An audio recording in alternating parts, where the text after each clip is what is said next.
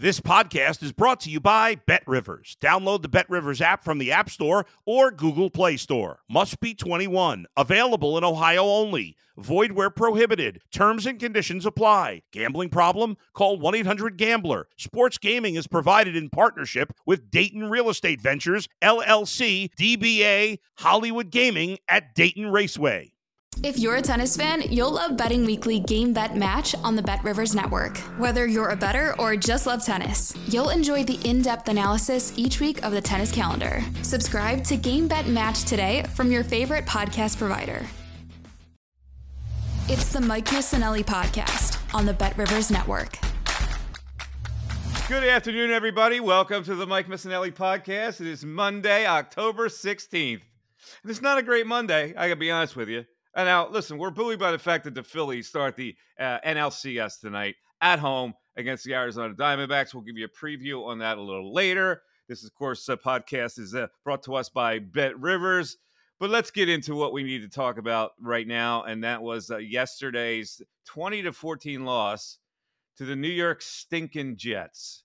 Now, just for a little bit of perspective here, I do a post-game show at Ocean Casino following the game. And we sat there on the set, and we had to withstand the exhilaration of Jets fans who had come down to the casino to watch the game at their lovely sports book down there. Jets fans are exulting after beating the Eagles 20-14. So now the Eagles are no longer undefeated. Now let's diagnose this whole game and get into the hows and whys about it. And so let's I don't want to bury the lead here. And the lead is that they lost the game because Jalen Hurts made a dreadful mistake that was unbecoming of a man of his talents, a guy who was an MVP candidate last year. And here's what I want to dispel. This notion that, well, you can't expect to win a game when you turn the ball over 4 times. Sometimes you can expect to win a game when you turn the ball over only 3 times, because that was the case with the Eagles. With 3 turnovers to none for the Jets, they still should have won the game were it not for the 4th turnover. So if the 4th turnover doesn't happen, do we have the same argument? Well, you won a game with 3 turnovers. You know, I can't expect to win a game with 3 turnovers. Well, I expected them to win a game with 3 turnovers. What I did not expect was the 4th turnover. So let's look at the situation here. It was the direct cause and effect for them losing the game, which means the quarterback has to get the blame.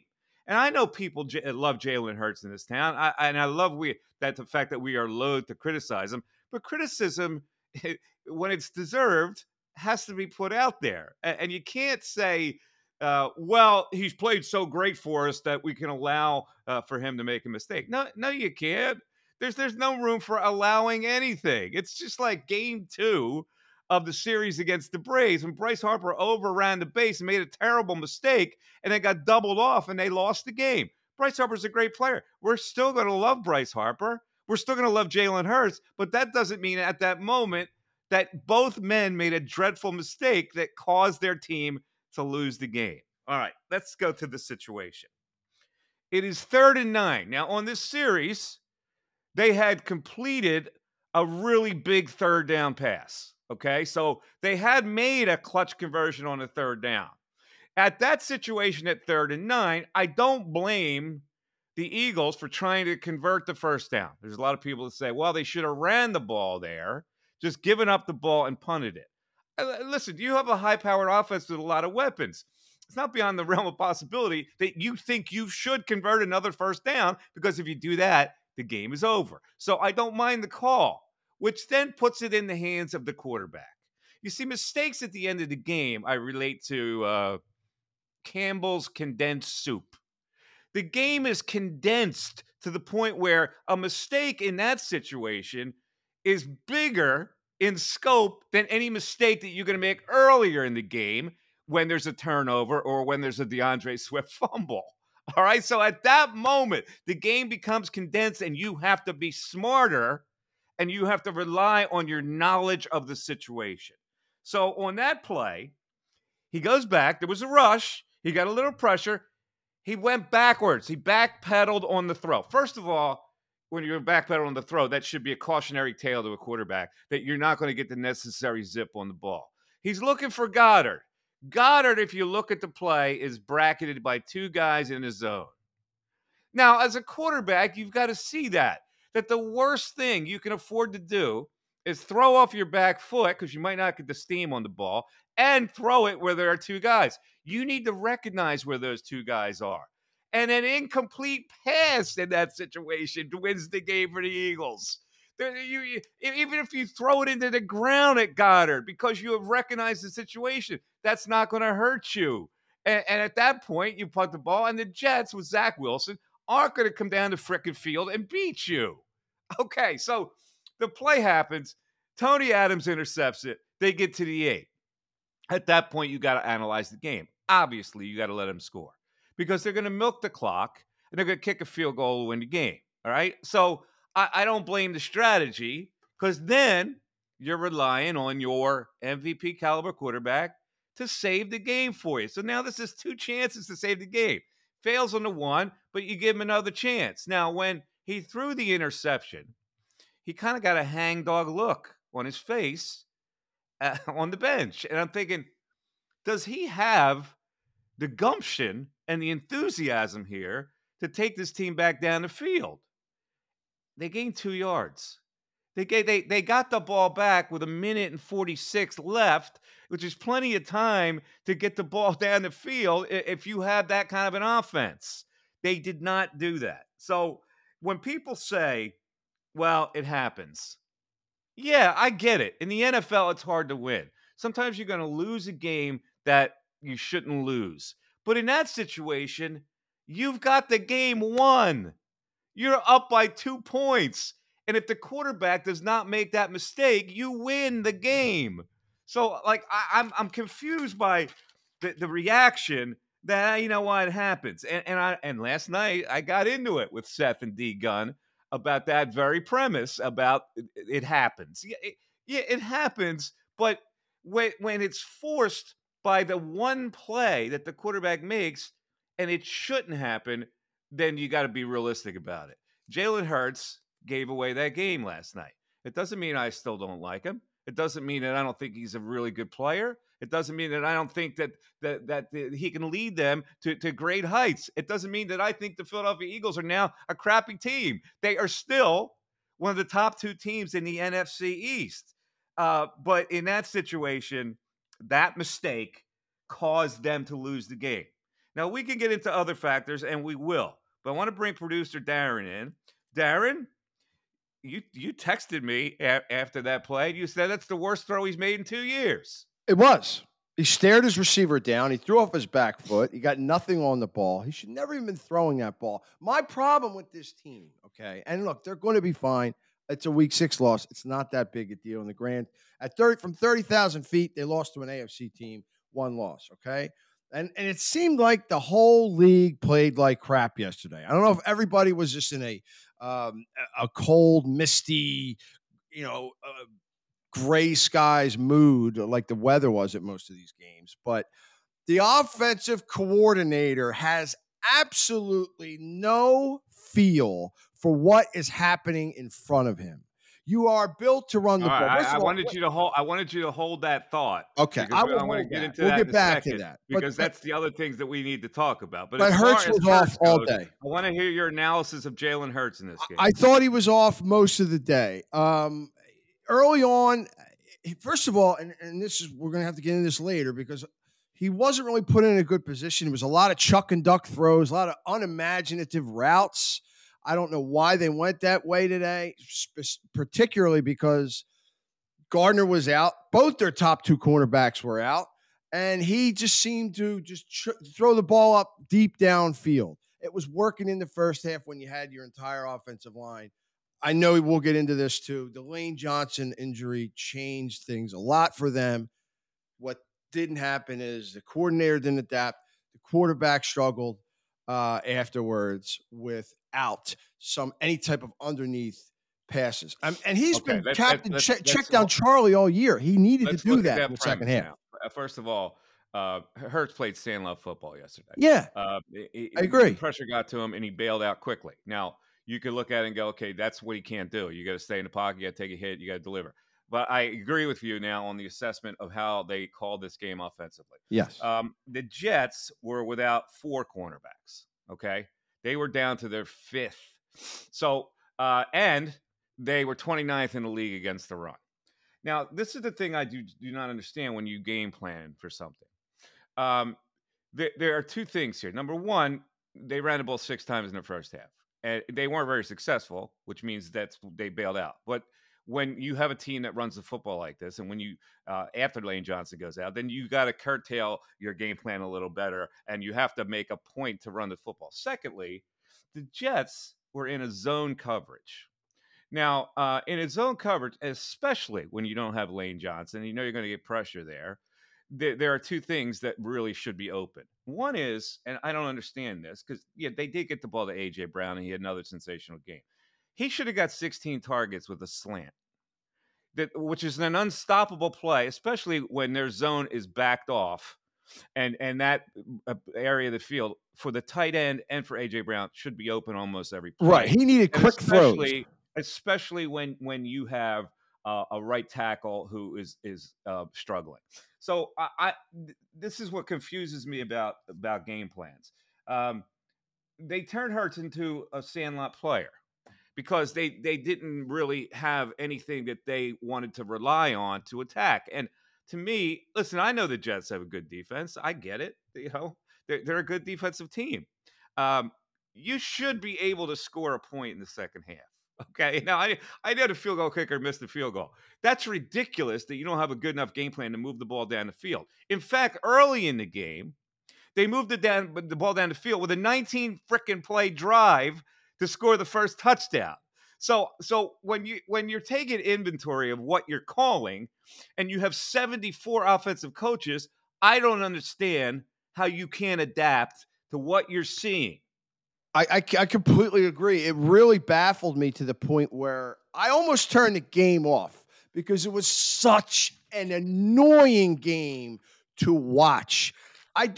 He may have a good game plan coming into these games, and a lot of times they have looked better in the last couple of weeks early on.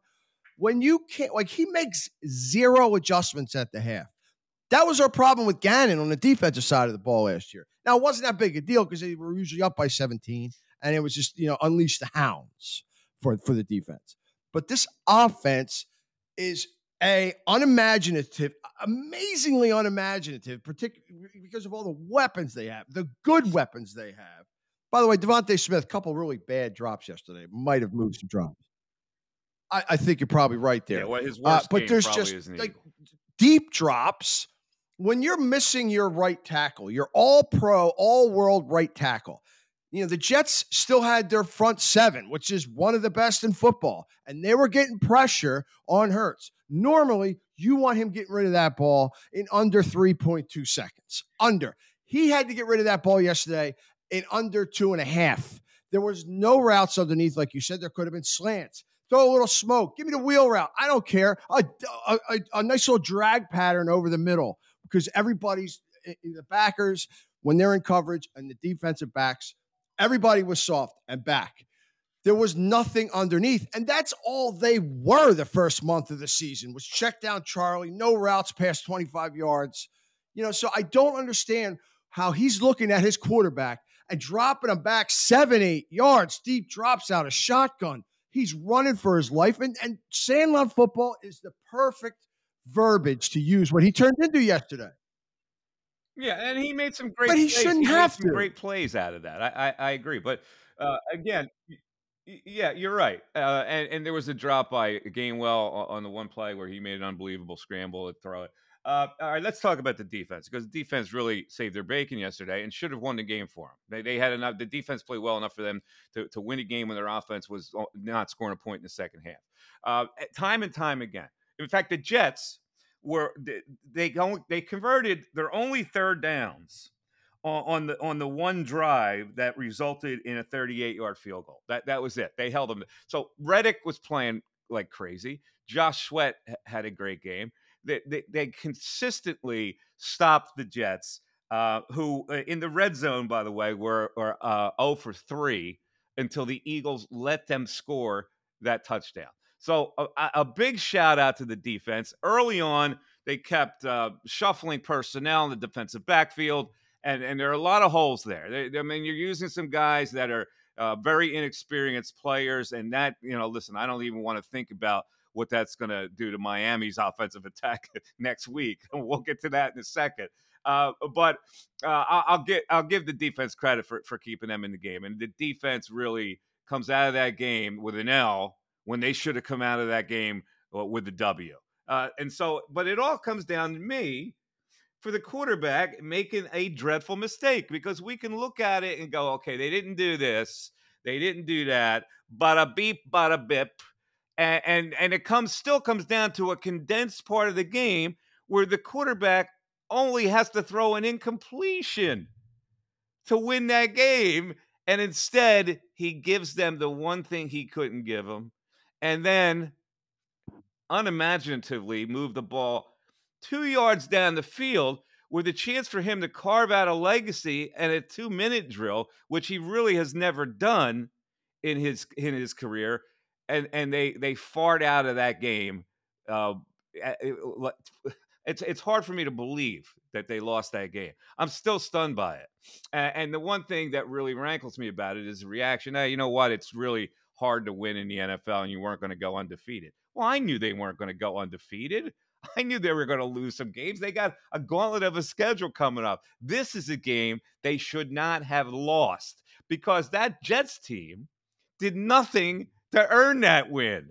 They settled for couldn't get in the freaking end zone. Zach Wilson, well, he didn't play. What did he do? He didn't do anything for that team yesterday. They held Breece Hall down rushing the football. They made the one big play with How many Jet fans yesterday probably said, you can't beat this team trading field goals for touchdowns? What they did yesterday.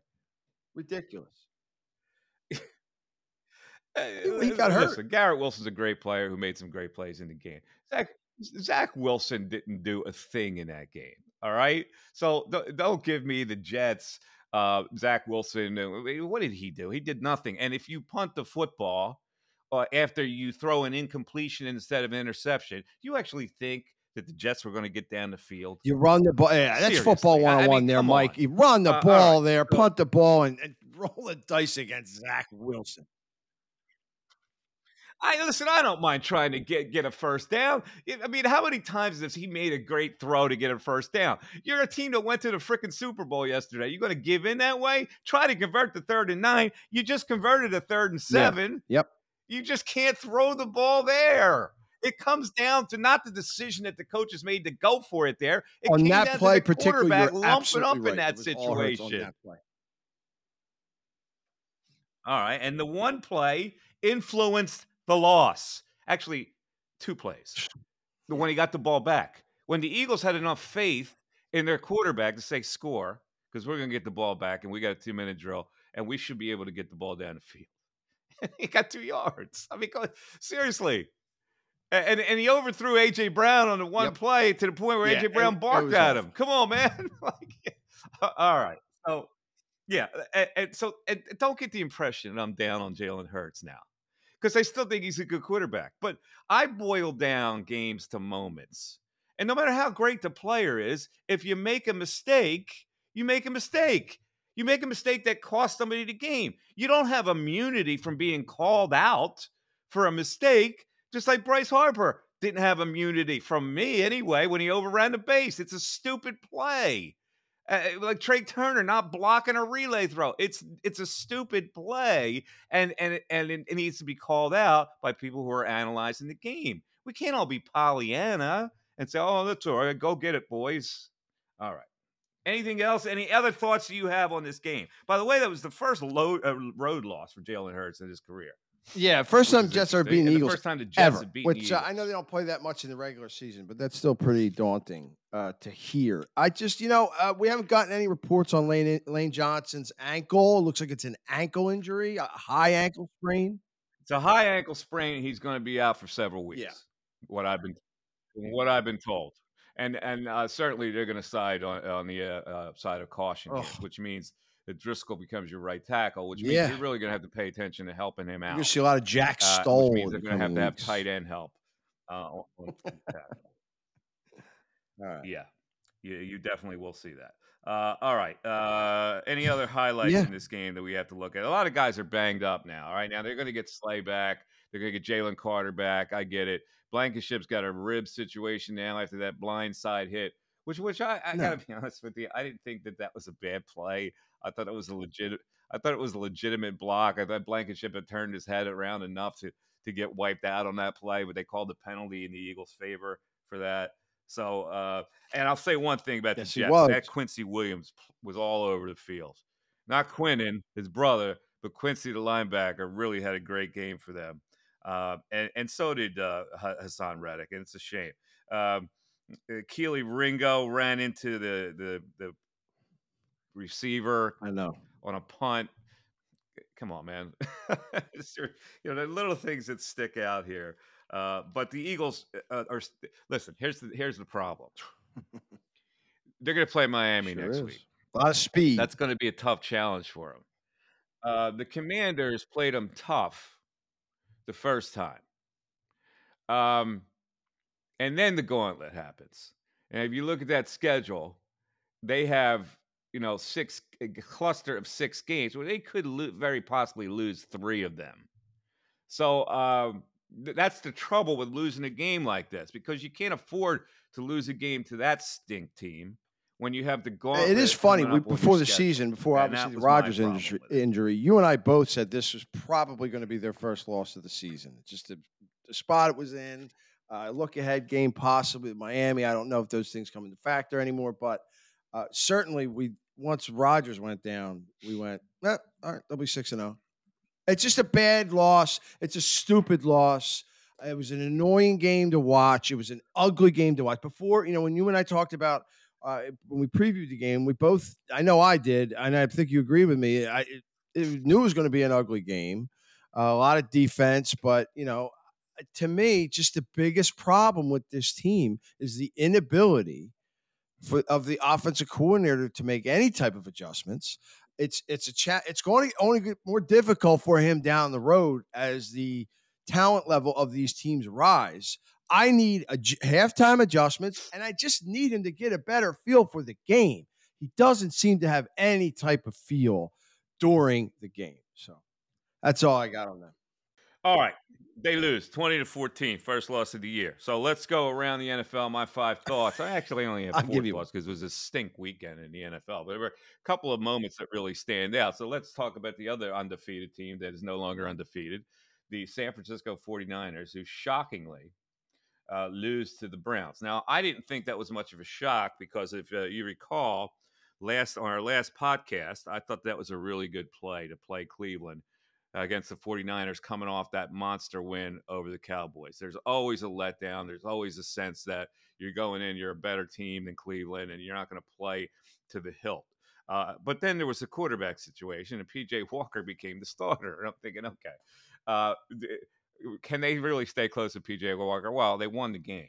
And, the 49ers lost control of that game in the end. But the one thing that I saw with the 49ers is, against a good defense, that quarterback didn't look very good. And he didn't look very good when he didn't have his reliable weapons around him. When McCaffrey went out of the game, when Deebo Samuel went out of the game, he really wasn't capable of making many plays. So if there's ever an example that Brock Purdy might be a product of that system and the system being stocked with talent, I think that was an indication yesterday as the Cleveland Browns shockingly beat the San Francisco 49ers yesterday earlier in the day.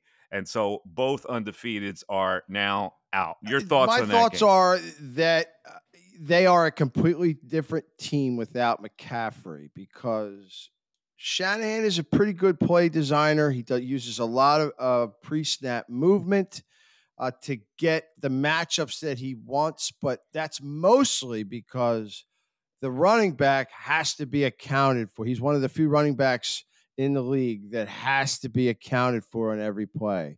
And without that, just that extra element of surprise that he throws at you a couple times a game really isn't there anymore. So they're a much more pedestrian team with McCaffrey. Speaking of quarterbacks who didn't have it yesterday, Brock Purdy couldn't lead the 49ers down to get a field goal at the end of that game. So No, yeah, and they did have a chance to win it with Jake Moody missing a 41. You know, you know how I feel about kickers. Uh, it makes me sick when I see something like that because you know the football team fights like hell, and that little jerk has to come why's out he and got to blow it be a for him. jerk? And I just put myself in yeah, no, seriously, I put myself in the mind of a football player. You're sweating your balls off, banging into people all game long, and this little nitwit comes out and has one job and pushes a 41 yarder. Now, if it's 50 plus, all right, but come on, 41 is seize the essentially an extra moment, point you little anymore. creep. So there you go. All right, yeah, exactly. All right, let's move on to the game that was last night. The Giants. Oh my God. So at the end of the half, the Tyrod Taylor, I thought actually would give him a chance. I took the Giants yesterday with the points. I thought that they would stay close. Tyrod Taylor gives him a different look.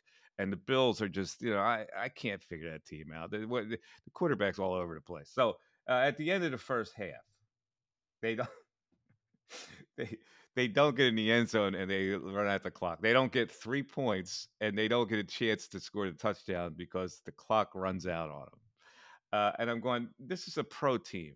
There are 100 coaches on the sidelines, and they can't get organized enough to get points at the end of the half. I mean, that's the team. It's like it's a joke. All right. So now we move forward to the end of the game where they have another chance to win. And the first thing I'm thinking about is they're at the 1 yard line because they get pass interference because they go one play, one on time play, and the pass probably was another interference, but they weren't going to call two straight. But they're at the one, and I'm going, is it that hard to tush push? Like the league has created, and the Eagles have created a template there. Now maybe the coaches are thinking, all right, Tyrod Taylor's a little slight, maybe he can't pull it off. I just don't understand why you got to make it that difficult at the 1 yard line, and why that tush push can't work for other teams if you practice it. And I know that Tyrod Taylor is not Jalen Hurts, but I'm shocked in that condensed space that trying to complete a pass is a better play than just trying to jam it down their throats. All right, so there are two that are taken away. Let's move on to my third thought in the NFL as I look at the NFL results for the weekend. There weren't many games that got my attention, but the Dolphins are just ridiculous. And so okay, this is a two-part analysis. They scored 42 points yesterday, and they beat the woeful Panthers, who actually had the lead early in that game. And the only thing I can think of is that, and I've been saying this since the draft, since the analyzing the draft. Why would you take Bryce Young over C.J. Stroud? I just don't get it for the Panthers. But in any event, Tua Tagovailoa is playing out of his mind right now, reading the field, and I didn't see it coming. I'll be honest with you. I thought that he had lost his confidence in this league, but he has rallied to come back to be a premier quarterback in this league. And after the game, you had a little Bama hugging with Tua engaged in a really deep conversation with Bryce. Hey, yeah, we're Crimson Tide and we stick together, and you don't let this get you down. And meanwhile, he's probably thinking, nah, this kid doesn't have it. So anyway, your thoughts on the Dolphins as Tagovailoa is the the next runaway opponent for the Philadelphia MVP Eagles. favorite for me right now. That offense is so fast, and that's what we'll talk about a lot on. I guess we'll do our preview on Friday. Uh, the speed of the Miami Dolphins is unmatched in the NFL, overall speed. So that's going to be a real challenge. Slay better be back, and they better get to Tua quickly, because that offense, the Dolphins can be had. They're a beatable team, but that offense might be, I think they have the most speed in the game right now, and they might be the most difficult to game plan for. So, but yeah, Tua runaway favorite. Yeah, all right. I just want to check now. I Do can we have check a right line on now. the game next Give week? me Have you see seen a here line? as you live research in person here on the Mike Missanelli podcast. All about. That's what the podcast is all about. A little live research. I see Philly minus 2.5. This, of course, 2.5 at home. Eagles are favored minus 2.5. All right, all right. That's a scared line. They're saying it's a home game, but we'll reduce it down from what we usually give the home team. So maybe it is a Dolphins I would not line. touch That'd that be game hard if I for was me a to take gambler. the Just Eagles in enjoy that it. game, to be honest with you. Yeah. So all right. So let's move on now. Then my fourth thought, and I'm going to give you the fifth one. My fourth thought: Detroit Lions, who I thought would actually lose to Tampa Bay yesterday, and they dominated them. And so all of a sudden, the Lions now, I got to ask you now, are the Lions in the echelon of the power teams in the I don't NFC, know. or I are don't the think so Eagles yet. Would they win 49ers? 20-6? By the way, that's the second time this year you've overvalued the Tampa Bay Buccaneers. You had a little Baker Mayfield love. Okay. I undervalued the Lions, and I thought that I'm line trying to was find what was pointing that? me Was it towards 20 Tampa to Bay because it 6? was I mean, short. it's not like, yeah, I mean, and I think Tampa might 20 even to have led 6. early in that 20 game. to I'm 6. not sure, but no, I don't think so yet. The Lions are good, and they're going to be in the playoffs, and they've got the whole year still, or 3/4 of the year still, to tighten up what I think are a lot of loose ends. And I mean, Goff is playing better than he's ever played in his career. I'll give him that. But no, I don't put him in the Eagles and the Niners or maybe even Dallas just yet. But they're right there. They're close. They're not far. Okay. All right. I have no other thoughts on the NFL because every result to me was boring yesterday. Do you have a fifth thought? I'll give you a fifth thought, and it pertains to what kind of what we're talking about throughout all these games. The league stinks. This is a boring league. I mean, every week the card is like average to below average. There's 32 teams in the NFL. I count at least 13, if not 14, that are completely irrelevant to the postseason. I mean, that's over 43% of the teams in the National Football League that are just dreadful to really bad. And I did not put the Jets in that 14, by the way, because their defense is really good. And if they do get a quarterback somehow, whether Rodgers comes back healthy next year or whatever, they're going to be a tough team to beat. But that should not happen. And I know the league wants parity. This is not parity. This is top heavy. And the bottom doesn't even float. Like it's awful. Like there are so many bad teams, Mike. The quarterback play is so bad. Offensive line play is so bad. Running backs are so bad. Defense at times for a dozen teams in this league looks like I'm watching a Pac-12 game. And it's upsetting. And now I think to myself, why in the world I've been thinking about this a lot. Why would the NFL get in bed with gambling? Why? They had to see this. They had to see that the league is getting top heavy, and that's where it's trending. And everything's cyclical, and it'll come back, and some bad teams will get better, and some of the really good teams now will dip down again. But I mean that. I mean, you Right. can't ignore trends. I mean, betting I is get it the thing. now. So like you can't be stuffy. It's like all those years when all of us at the Inquirer started doing sports talk radio, and the Inquirer started thinking it was too haughty for sports talk radio and started punishing us for Yeah. going on, and they didn't recognize the trend Well, let's of be where honest. Did the you industry ever was think in your going. lifetime you'd see the So NFL in bed with gambling? you got to recognize the trend. Did you ever think in your lifetime before it happened that you would see the NFL in bed with gambling? I never thought I'd see it in my lifetime. Yeah, I saw it. I mean, the gambling's become like, come on, look at all the companies that popped Well, up, and there you go. it's But the league mainstream is now. just so top heavy; Yeah, it's terrible. You gotta adapt. Adapt or die. It's the Mike Missanelli Podcast on the Bet Rivers Network. All right, folks, it is time for our Phillies-Diamondbacks preview. The series starts tonight at Citizens Bank Park. It's an 8:05 start. Listen, I'm going to tell you right up front that this series to me is anticlimactic. The real series was the Phillies and the Braves, and I looked at that as the National League Championship Series, which means I don't think the Phillies will be pressed in this series at all.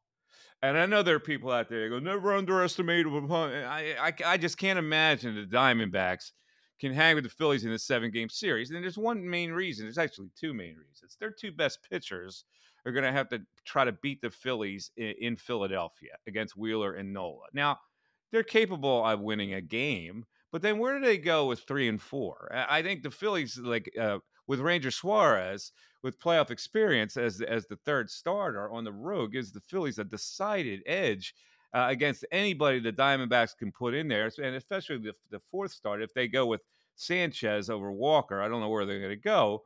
Maybe they use both of them, but they got more quality innings coming out of the fourth slot than the Diamondbacks would have. Okay, so the Diamondbacks, we know what they are.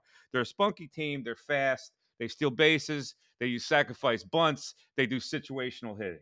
They stole 166 bases this year. Corbin Carroll, who is a wonderkind to me, this kid, a little guy who hits home runs and is the fastest guy in the league. 54 stolen bases.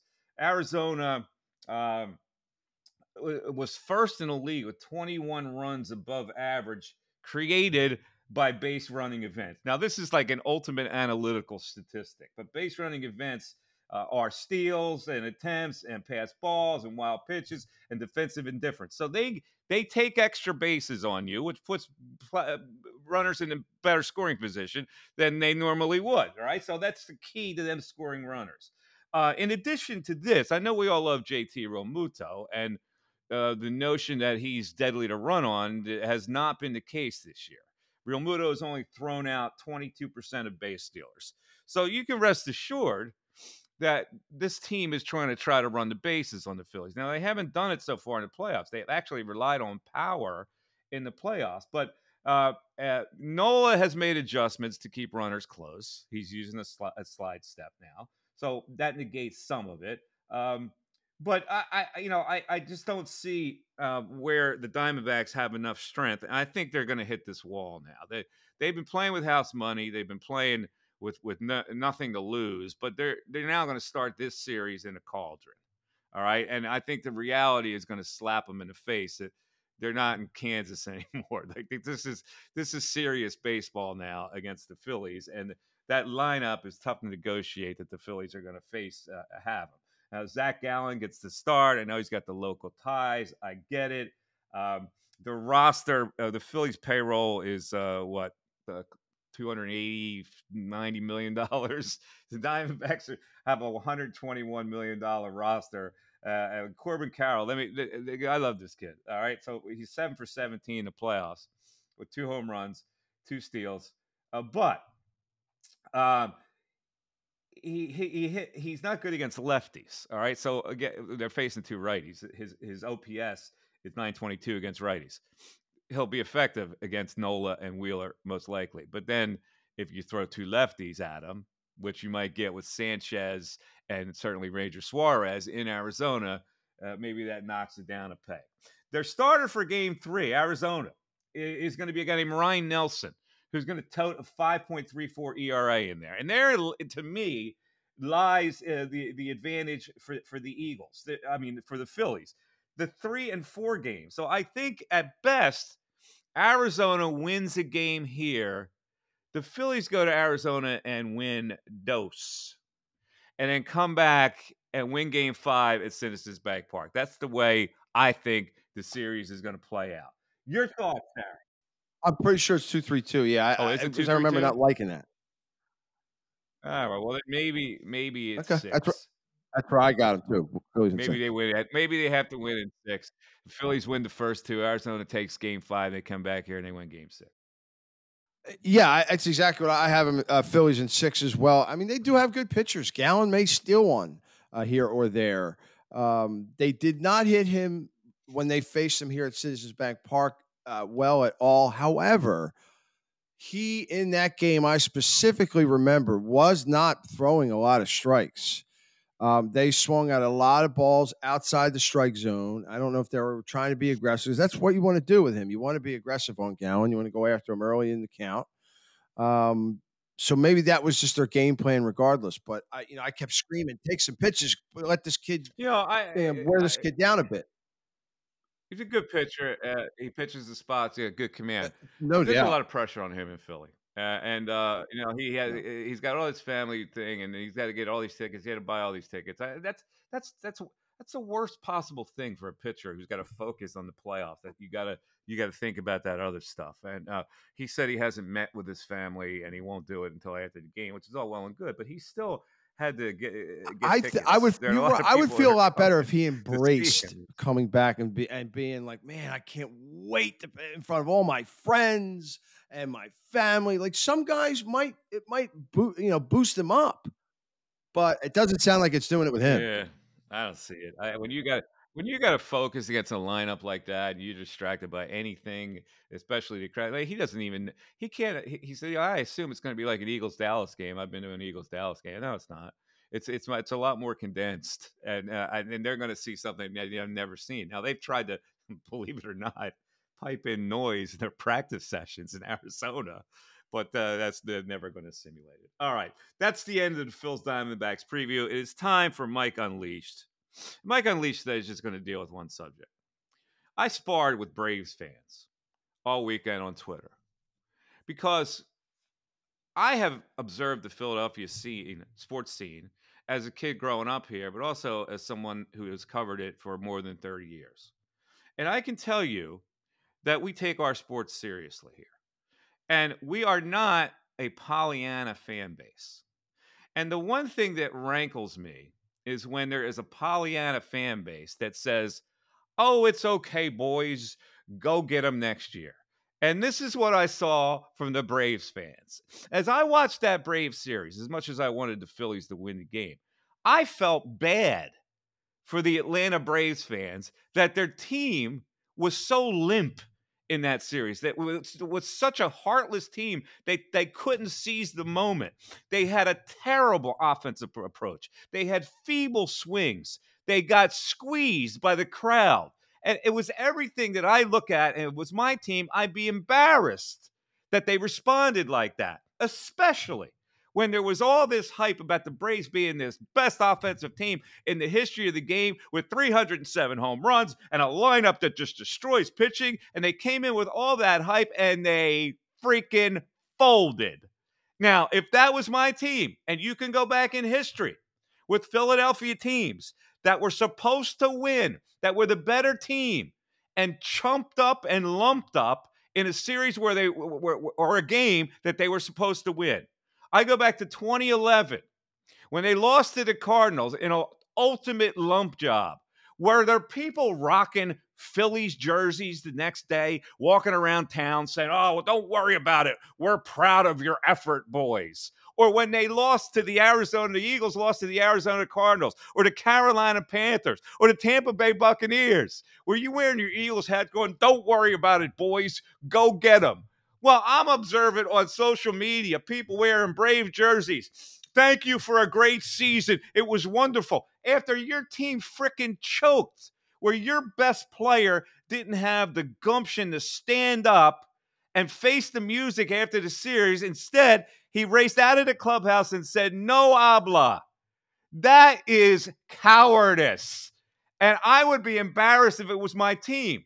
It illustrates the difference between the fan bases in the Northeast corridor in this country and a fan base like the Atlanta Braves, who are twice, 2 years in a row with the better team, choked away a chance to get to the World Series, and you're still wearing Braves jerseys that not even 12 hours later, taking pictures of yourself with Braves jerseys saying, I'm proud of the team. I'm proud of your effort.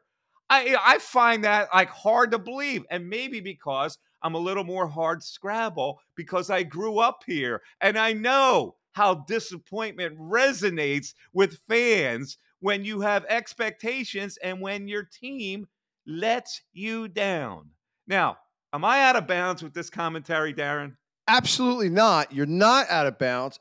Fans should demand these types of things. That's why you have owners in town. Well, some of them, 3 out of 4, I guess, that want to win because they want their legacy. They want their fans to cherish them. That's what we demand in this town. Because guess what? When the team doesn't put into it an effort in, we don't go. Look at the Flyers. The Flyers, my God, when we worked at the radio station together back all those years, we used to call Flyers fans the Stepford fans because they could do no wrong, no matter what, as long as they were playing hard and playing, not even if they were winning Stanley Cups, playing hard. That damn arena was sold out every night. And that's the way it is in this town. Here's what Atlanta fans do not understand. That when you're complacent about disappointment, there is no need to change disappointment. If there is public heat on you not doing the right things, then they're going to respond to that. Now, the Atlanta Braves general manager goes, you know what, the fans, they're not that wounded by this, so I guess we're okay. That doesn't compel them to change the climate or the culture of that team. That team is missing something. Okay. And I don't know what columnists are doing down there after this. If I'm a columnist in Philadelphia, I know what they'd be doing here. They'd be ripping the team. They'd be ripping the whole thing. I don't know what sports talk radio is like in Atlanta after that loss, but I know what it would be here. If the Phillies did that 2 years in a row when they were supposed to beat the Braves, I know exactly what would happen. So complacency with a fan base, and I'm going back and forth with these people, and they just don't seem to get it, that when you're a dissatisfied fan base, that compels improvement. This jackal who was this guy was getting on me, going back and forth with me. And I'm like, who is this guy? This jackal is the AAA public address announcer for the Gwinnett Braves, going back and forth with me like some fanboy. And I'm going, what the hell do you people do not understand? Man. Real fans react with passion and disappointment. And this idiot from the Gwinnett frickin' Braves is coming at me. The Gwinnett Mercy Rec League has more passion than the Gwinnett Braves. All right. Just had to get off that my chest. Here's what I advise you people to do. All right. Take the L. Your team let you down. Get mad about that. Don't be complacent. Get mad about it, because the madder you get, that makes you a truer fan. Because a truer fan then can influence a result by saying, my fan base is not satisfied with the way we're doing things down here. We got to change it. And then maybe when you play the Phillies next year, you won't choke like you did in this series and the series before. You won't wilt when a crowd goes crazy and you're trying to win a road game. All right. That'll do it for Mike Unleashed today. That'll do it for the podcast. Thanks to the people from Bet Rivers for the great sponsorship of the Mike Missanelli Podcast. Thank you for listening. Don't forget to subscribe or tell your friends to subscribe. It'll come right to your inbox on a regular basis. We're going to be doing a podcast after every Phillies game. And so tonight's game, we will have a podcast for you, a reactionary podcast. Stay tuned for that. You can get me if you're a Braves fan out there watching the podcast. You want to have a little dialogue with me email-wise. I love emails. I respond to every one of them. My email address is mike@mikemiss.com, and you can check me out on Twitter at MikeMiss25. Everybody have a great rest of the day. This is the Mike Missanelli Podcast. Until next time, we'll talk to you later. Bye-bye. Thanks for listening to the Mike Missanelli Podcast on the Bet Rivers Network.